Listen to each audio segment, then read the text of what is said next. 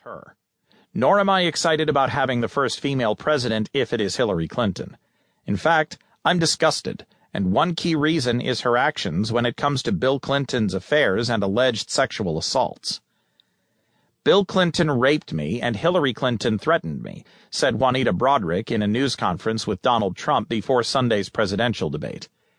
In an interview with right-wing outlet Breitbart published Sunday, Broaddrick recounted Hillary coming up to her shortly after the rape and saying, "I just want to thank you for everything you're doing in Bill's campaign, and it's so nice to meet you." "She grabbed a hold of my arm," Broaddrick continued, "and my hand, and she pulls me into her, and she says with this very angry look on her